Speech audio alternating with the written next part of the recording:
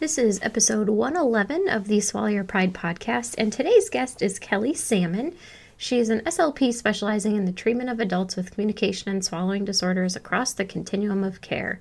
She's been a board-certified specialist in swallowing and swallowing disorders since 2011 and earned designation in 2014 as a Lymphology Association of North America certified lymphedema therapist, specializing in the treatment of head and neck lymphedema. Over the past several years of her career, Kelly has focused on becoming an expert in the treatment of swallowing disorders resulting from many medical conditions, including head and neck cancer, stroke, and progressive disease.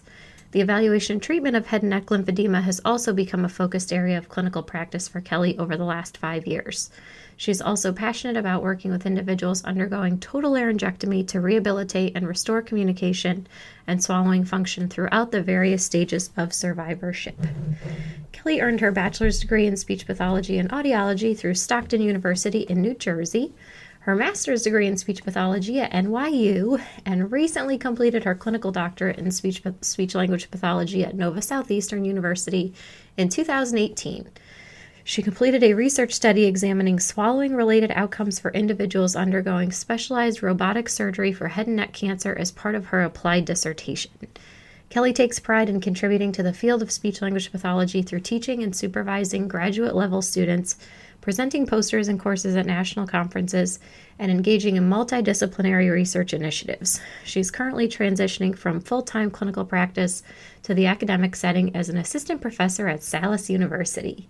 She is also working towards establishing a private practice focusing on consulting services, speaking engagements, and the treatment of complex dysphagia, head and neck lymphedema, and management of issues unique to individuals post-laryngectomy. Welcome to the Swallow Your Pride podcast. I'm your host, Teresa Richard. I'm a board-certified specialist in swallowing and swallowing disorders, and I know firsthand how much confusing and conflicting information there is out there about how we assess and treat swallowing disorders. This podcast is all about bringing everyone together, getting on the same page, being open to new ideas, and using evidence-based treatment strategies for our patients with dysphagia. So let's get into it. Just a quick disclaimer that all statements and opinions expressed in this episode do not reflect on the organizations associated with the speakers and are their own opinions solely. Hello, everybody. Oh my God, I'm out of breath reading Kelly's bio. Oh my gosh, she's so amazing though. Kelly, thank you so much for coming on this episode. You guys are going to love this episode. And this is actually a two-part one because we kind of talk about two totally different things. So we split this one up into two parts. So this first episode is all about her conquest for obtaining alphabet soup after her name, but it's a great episode. And Kelly, fortunately enough, is one of our mentors in the MedSLP Collective. She answers so many amazing questions all about head and neck cancer, laryngectomy. Oh, she helps us with a ton of topics, but she's so knowledgeable, and I'm so grateful to have her on our team helping everybody out. And if anybody is looking to join the MedSLP Collective, we are reopening on December 9th. So actually, if you happen to go to the ASHA convention, we just might happen to have a booth there that you could possibly register at 2. But if you're not going to the convention, then December 9th is the day to mark down your calendars that we will be reopening the collective. If you are not sure what the MedSLP Collective is, it's just this amazing community that I created a while ago that has just taken on a life of its own because of the so many wonderful, wonderful clinicians, students, researchers that are all involved in making it is what it is. And it's a monthly membership site where each week we give you a new resource in the form of a handout or a video, and it is on a topic that is requested by the members. So each resource is written by someone in our field. It could be a researcher, it could be an expert clinician, and then it is blind peer reviewed by our wonderful panel of PhD researchers that help us to make sure that all the information is accurate. So you get one of those each week. We also have a monthly webinar that is registered for ASHA CEUs. It's live, so if you need that live credit for your state, we have that. And then it also does go in as a recording too, so you can watch it as a recorded webinar and get CEUs for that. We also have a private Facebook group and a private forum if you're not on Facebook. So if you want to get some questions, clinical questions, ask for some advice on a different way than using Facebook, we have a private forum. We have over 25 different mentors in all areas of medical speech pathology that are there to answer all of your questions, provide you with the research. It's amazing. I honestly, I'm obviously extremely biased about it, but I love it, and I could not be more proud of what it's turned into, and all of the wins that all of our members share are just amazing with the progress that they've made in their facilities with their patients, and I just love seeing all this come to life. So if you're interested in joining us, medslpcollective.com to get on the waiting list, or mark your calendar for December 9th when we will be opening the doors again. Good morning, Kelly. Hi, Teresa. Good morning. How are you? I'm doing great. Thank you so much for joining us. I'm very excited. Got some big footsteps to follow in today, but I know. It's terrifying some days. I know. It's okay. We all belong here, so. Awesome. All right. So tell the people a little bit about yourself. So my name is Kelly Salmon, and I have been a speech pathologist now for about 17 years, which always sounds kind of crazy to say because I feel like I just finished grad school not that long ago, but I have put together a pretty awesome career over the past 17 years. I really have focused in working with adults, and I knew even starting in grad school that working in the medical setting was where I wanted to be. So I set forth and made that my goal over the years. So had an opportunity to work with adults across pretty much the entire continuum of care, from acute care to acute inpatient rehab, outpatient, a little bit of, long-term care, long-term acute care. So I've had an opportunity to see patients across the board, and over the years find my niche and find my specialty area working with dysphagia, and further specializing to spend a lot of my time working with people who have been diagnosed with head and neck cancer. Well, and it probably feels like you've been in school for 17 years because you keep accumulating letters after your name. So yeah, this is true. My family lovingly calls it the alphabet soup after my name. Yes. Always got something I'm working towards. Yes, that's great. All right. Well, we've got a lot to talk about today, Kelly. So what do you want to start with? Yeah, so when I first started my career, I definitely started out as a generalist in speech pathology, working in outpatient, and then I had to move across the country from New Jersey to San Diego, California, to get my first job in an acute hospital setting. And I remember during that particular interview process, one of the questions was the age-old, where do you see yourself 5 years from now? Which is always a hard question when you're first starting out in your career and you don't really know what you want to do yet or what you might want to specialize in. So I remember at the time, I said something along the lines that, 5 years from now, I hope to be a clinician that others look up to, and maybe someday be a name that stands out in the field. So that's kind of where my journey had started. And over the course of the years, I really became passionate about treating patients with dysphagia. And this was across the board from, patients with acute strokes in the inpatient setting to rehabilitating dysphagia in progressive neurologic disease. And then eventually I found my path in head and neck cancer. But along the lines, I made one of my first goals to achieve board certification in swallowing. And I applied for that about 5 or 6 years experience in the field. And I did not get accepted that first time. And I think, people don't want to admit when they don't get accepted that first time. But I got some really good feedback on, areas where I needed to kind of expand and venture out with leadership and doing continuing professional education. So I got some really good feedback, and it took about 1.5 years to build on those credentials and the things that they were asking for. And I reapplied, and then the second time my application was accepted, and then I passed the exam. And so that started my journey in terms of getting more credentials. So the first credential I earned was my BCS. And I was super proud of that, and, pushed my colleagues to do the same, because I think it's really important to be recognized for our passions.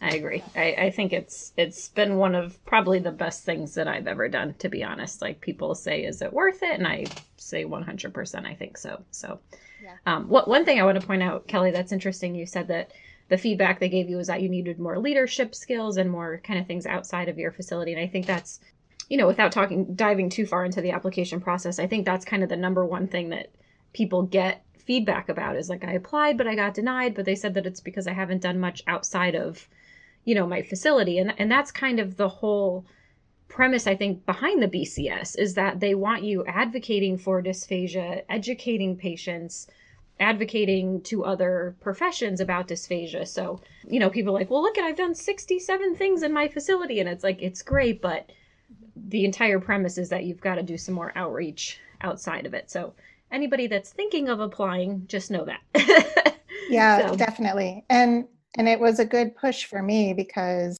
I had done a lot in my facilities, and maybe even locally, going to other local hospitals and rehab centers to talk. But at the time I first applied, maybe I didn't have that confidence that I could present elsewhere. But that kind of pushed me to, step outside of my comfort zone. And I actually started with doing a poster presentation at ASHA. And, people think you have to have done some type of, experimental study or randomized controlled trial to, do a presentation. But what I had done is I just had a unique patient on my rehab unit who had a diaphragmatic pacer, which was kind of new at the time, and there wasn't much out there about it. So I wrote her up as a case study and presented that. So it can start as simple as sharing a case that you worked with that was interesting. Yeah. Oh, I love that you said that so much. There's someone that I'm working with now that she just can't come out of her introverted shell, and the concept of like presenting a 2-hour talk is just terrifying. And I was like, start with a poster presentation. She's like, really? I was like, yes. It's enough to just get you out there and get talking to people. And it's just, I think even those are just so exciting, and it just builds your confidence that, okay, this isn't so bad. Like, oh, for sure. And now that I've done, 2-hour lectures and things like that, I actually love those poster sessions, because that's where you get to talk to people one-on-one, and you get people coming up to you and saying, oh, that's really interesting. I had a patient just like this, and here's what I saw. So you get to learn from each other in a different way. All right. So what's next in Alphabet Soup?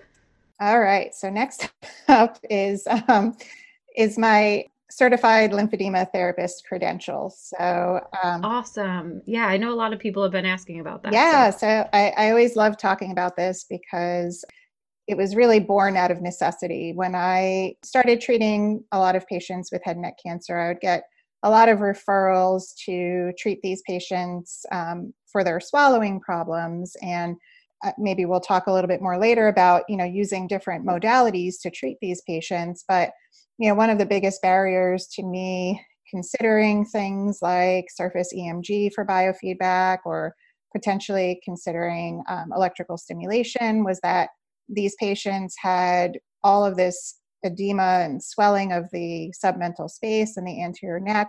I even had some patients who had quite a bit of facial swelling that was affecting their lips, and others where the swelling was so bad their eyes were half shut. And so for these patients, I couldn't even really think about some of the other modalities that I would normally introduce until this swelling was under better control. It certainly didn't mean I couldn't treat them, but my options were just more limited. So when I saw so many of these patients coming through the door, I started researching, well, who am I going to send this patient to address their lymphedema so that I can get the best outcomes possible for their swallowing? And what I found was, even though my hospital was in a downtown area of a big city, and a research hospital and many other great healthcare institutions in my town, that I was having a hard time finding someone comfortable treating head and neck lymphedema. And when it comes to lymphedema therapy, traditionally it's a physical therapist or an occupational therapist or sometimes a licensed massage therapist who is trained as a certified lymphedema therapist. But most of them, they're very comfortable treating the extremities. So they're comfortable treating lymphedema of the arms or legs in patients who've had breast cancer or cancer of the abdomen and other organs. So they're very well versed in arms and legs, but then when it comes to the head and neck and face, not everyone is comfortable, or that's what I was finding, at least, that I had a very limited number of people who were willing to attempt to treat head and neck lymphedema. So what I found out is that if I can't find someone, then maybe I should go and see if I can get trained. So that's what I did. I started looking into the potential role of a speech language pathologist in treating head and neck lymphedema. And this was about, well, I got my certification 5 years ago, but I started thinking about it probably a year or two beforehand, as I started to see more and more patients. So as I dug into the literature and kind of looking through maybe past ASHA presentations to see if anybody had been talking about it, I found Brad Smith, who's a speech pathologist who also holds the certified lymphedema therapist credentials. And at the time, he was one of only maybe 2 or 3 speech pathologists holding that particular credential. And so I reached out to him to ask questions, how do you get trained? Am I on the right track in terms of going forward with looking into this? And so that's how I got my start. I reached out to a mentor. I did a little bit of digging and research to see, is it even possible for a speech language pathologist to earn this credential in a field where it's typically a PT or an OT or a massage therapist. And then after speaking with him, I asked him, what's the best way to go about this? Because when it comes to getting the certified lymphedema therapist credential, it's actually quite involved in terms of the continuing education component and the coursework that you have to do. So it's a 10-day continuing education event.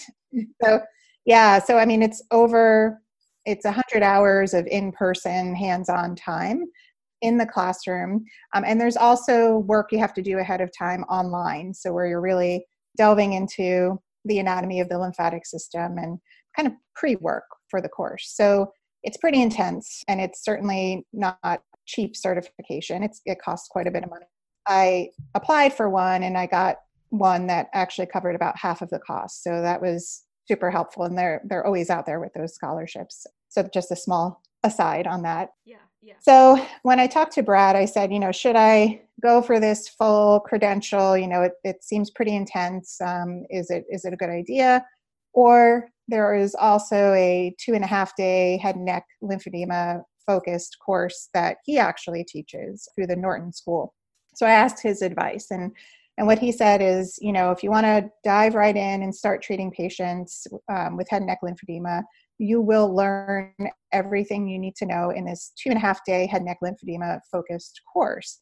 And that course is open to speech language pathologists, and it's also open to PTs and OTs who are already certified lymphedema therapists. So his advice was to go for head and neck lymphedema, dive right in. You'll know everything you need to know to treat your patients. But if you want more of an in-depth knowledge and working on the inner workings of the lymphatic system, then by all means, go for the full credential. And me, I am definitely a type A speech pathologist, and if I go in on something, I go all in. So I actually decided to go for the full certified lymphedema therapist training first. So I did that, and I tell everyone, it's definitely no joke. It's 10 days of continuing education. You will likely be the only speech language pathologist in the room. Everyone else will be a PT, an OT, or a massage therapist. But I learned so much, and it definitely challenged me. It definitely pushed me outside my comfort zone. Those PTs and OTs in the labs that they do in grad school, they're used to, being in their sports bras and their basketball shorts, and they're doing all sorts of hands-on stuff. And we don't learn a lot of that at all in our practice in grad school. So it was really great for me to have that opportunity to learn from my interdisciplinary colleagues. So I encourage people, like, if you really want to get that in-depth knowledge, and not just for the letters, but just to really have a deeper understanding of the lymphatic system, then it's definitely worthwhile. I guess I can just think off the top of my head, I feel like a few things in our field that really should require a 10-day in-depth training course for. Yeah. Like, it's kind of scary, some of the things that we can do, and not that we deserve to know more and our patients deserve to know more. Like, we deserve to dive into this stuff much more in depth and extensively than kind of just a, 1 or 2 day intro course. So yeah, I agree for sure. Yeah. Those credentials definitely mean something, and that you've taken that extra time to really dive in and learn all you can learn about a certain thing, whether that's a modality or a hands-on treatment method or a certain treatment approach. I think it does mean a lot to be able to spend that extra time and do it. So let me ask you, Kelly, so you said it was just like a 10-day general lymphedema with OTs and PTs. So forgive me if this is like a really stupid question, because I'm not familiar with this stuff at all, but was it easily transferable, I guess, to the head and neck? Or did you require even more extensive training? Because I just think the head and neck muscles are just they're not these big, long quadriceps. Like, like I just think that it, just asking if you felt like you were able to easily apply it or not. Yeah, so I would say, based on the 10-day course, you learn quite a bit. I mean, the biggest component of managing lymphedema is the manual lymphatic drainage, which is the massage. And it has a very specific technique in terms of the amount of pressure you're using, the different types of strokes that you're using, the sequence of the steps that you're going in. So a lot of that is very much transferable. But you still need a little extra in terms of the head neck specific course to learn a little bit more about how to apply that same thing that you're doing on an extremity to the musculature of the head and neck. Because like you said, not only are there complex muscles, but there's also a really rich vascular supply, not to mention our carotids and the carotid sinuses. So those two. Yeah. So that's, that's why PTs and OTs, sometimes shy away from the neck, because they're like, oh, carotids, I don't want to touch that. But, but, we have in-depth knowledge of the head and neck.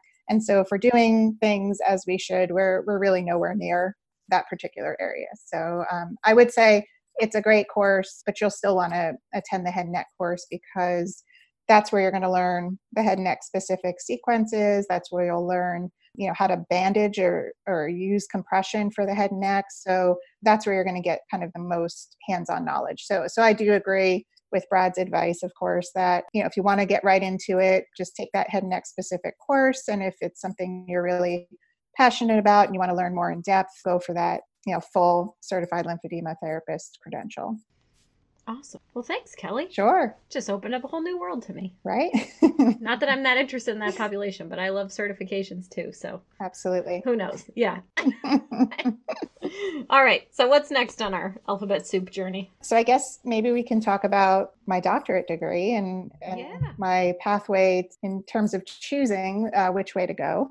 So my most recent change in credentials was earning my SLPD degree back in September of 2018. It was a 4-year journey to get my doctorate, and it was worth every bit of time and money for me. Awesome. Love hearing that. Yeah. So my journey was that when I finished grad school back in 2002, I remember even at that time, I was interested in maybe going further and getting my PhD.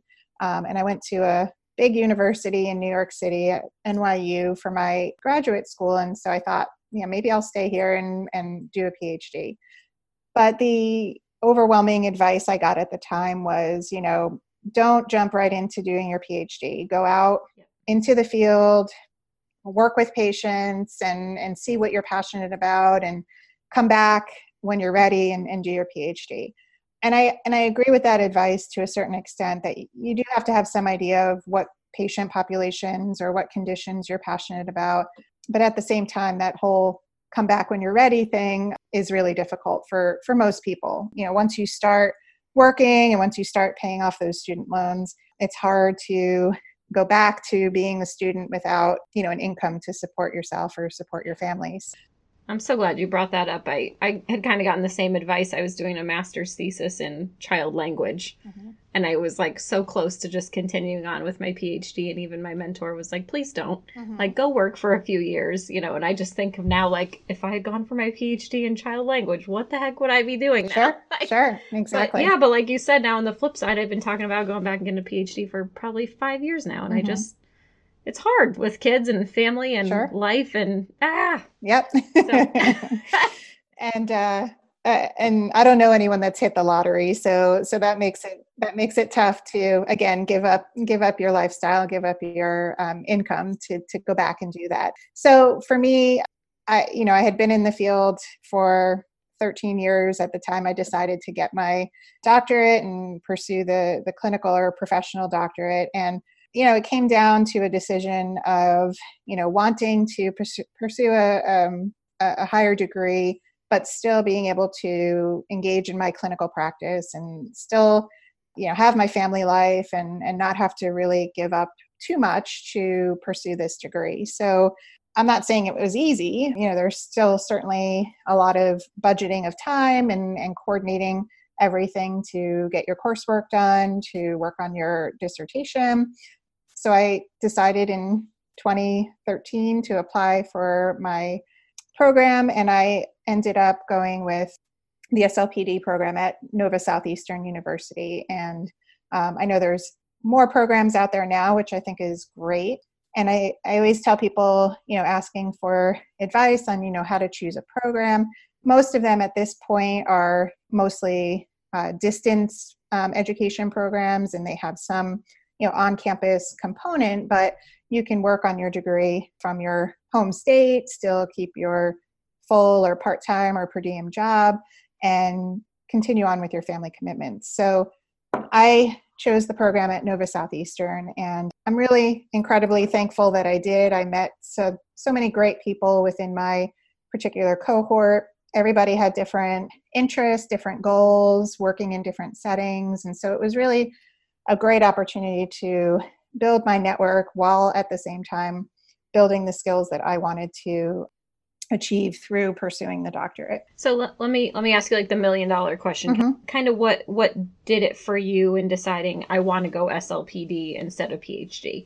And was it just you knew you wanted more just to stay with the clinical practice, or was there anything more specific? Yeah, so for me, my big goal in pursuing the degree was to gain more knowledge in terms of, developing and implementing clinical research. My work setting for the past 4 or 5 years has been working in outpatient. I was embedded in an ENT clinic, and so I was working, side by side with physicians from ENT, medical oncologists, radiation oncologists. So it's working with a lot of physicians, and I wanted to be a little bit more on level footing with, being able to talk to them about things like clinical trials, or if I had an idea about a certain patient population and, was interested in doing some type of research, being able to be on more level footing with them so that I could present these ideas and, have the vocabulary to back it up and the knowledge. So that was really my push or my primary motivation. I know for others in my cohort, some of their goals were, to get their doctorate. They were working in an educational setting in the schools, and they wanted to earn their doctorate in order to be able to move up to a different level in terms of administrative responsibilities. I had other colleagues who worked at universities, and they wanted to get their doctorate so that they could move up the ranks in terms of the academic world, and others who were in clinical practice but wanted to transition to the academic realm. So for me, it was really to kind of gain more knowledge, to be on level footing with the interdisciplinary team I was working with. And then it actually ended up turning into moving towards the academic world myself. So that's kind of next up on the agenda in terms of talking about that transition. But it was just really a great opportunity to gain more knowledge. The coursework certainly takes some of the same topics that you go through in grad school, but takes them, to the next level and really gets you in that mindset of, doing the research, putting together a literature review, writing papers. So it really does prepare you for your clinical practice too. So you said it moved you into a new career change. Yeah. So like I said, I've been in the medical setting working with adults for 17 years and I've had some really amazing opportunities. And my most recent phase in terms of my job has been, again, working with physicians in an ENT clinic, side by side, have the respect of the entire team. And it was really kind of a great experience, and it's been a dream job. And I love all of my colleagues that I have worked with over the years. But, I reached a certain point where I felt like I just felt like I needed to challenge myself in a different way. And so I made a tough decision after, consulting with some of my peers and colleagues and mentors that I wanted to look into moving into the academic realm where I'd have an opportunity to mentor and teach and train kind of the next generation of speech language pathologists. So a couple months back, I decided to pursue an opportunity, take on an assistant professor position at a university nearby, close to home. And I went through that entire process, and it was a challenge and it was scary because it was something I hadn't done before. But ultimately, I was offered the position and decided to take it. So I'll be starting real soon my next journey in the academic realm. Oh, it's awesome. Your students are so lucky to have you, Kelly. I'm so excited for you. Thank you. I'm excited. I'm excited for all the new stuff. It's going to be a challenge. Yeah. Do you know what you're teaching yet? What courses? Yeah, actually. So this university, it's Salus University, and they're located outside of Philadelphia, and they're a newer graduate program. They do now have their full accreditation through the CAA, and I'll be coming on and taking on a couple courses that I've taught for them as an adjunct over the past year. So I'll be teaching some of the foundational science courses in anatomy. And the anatomy course has a cadaver lab component, which I think is awesome. So much fun. Yeah. I never had that opportunity in grad school. No, I don't know many that have. Yeah. So it's really a great learning opportunity and a way to put, all of those two-dimensional illustrations that you learn or see in the classroom and actually see them in real life, so to speak. So I'll be teaching anatomy, teaching neuroscience. So those two courses definitely keep me on my toes. And then luckily I'll get to teach the dysphagia course and a motor speech course, and then kind of a special topics in speech pathology course where I'll have the opportunity to bring in some of my medical SLP experience for the students, kind of get them oriented to that whole world. Sounds like you have your hands full, Kelly. Yeah, for sure.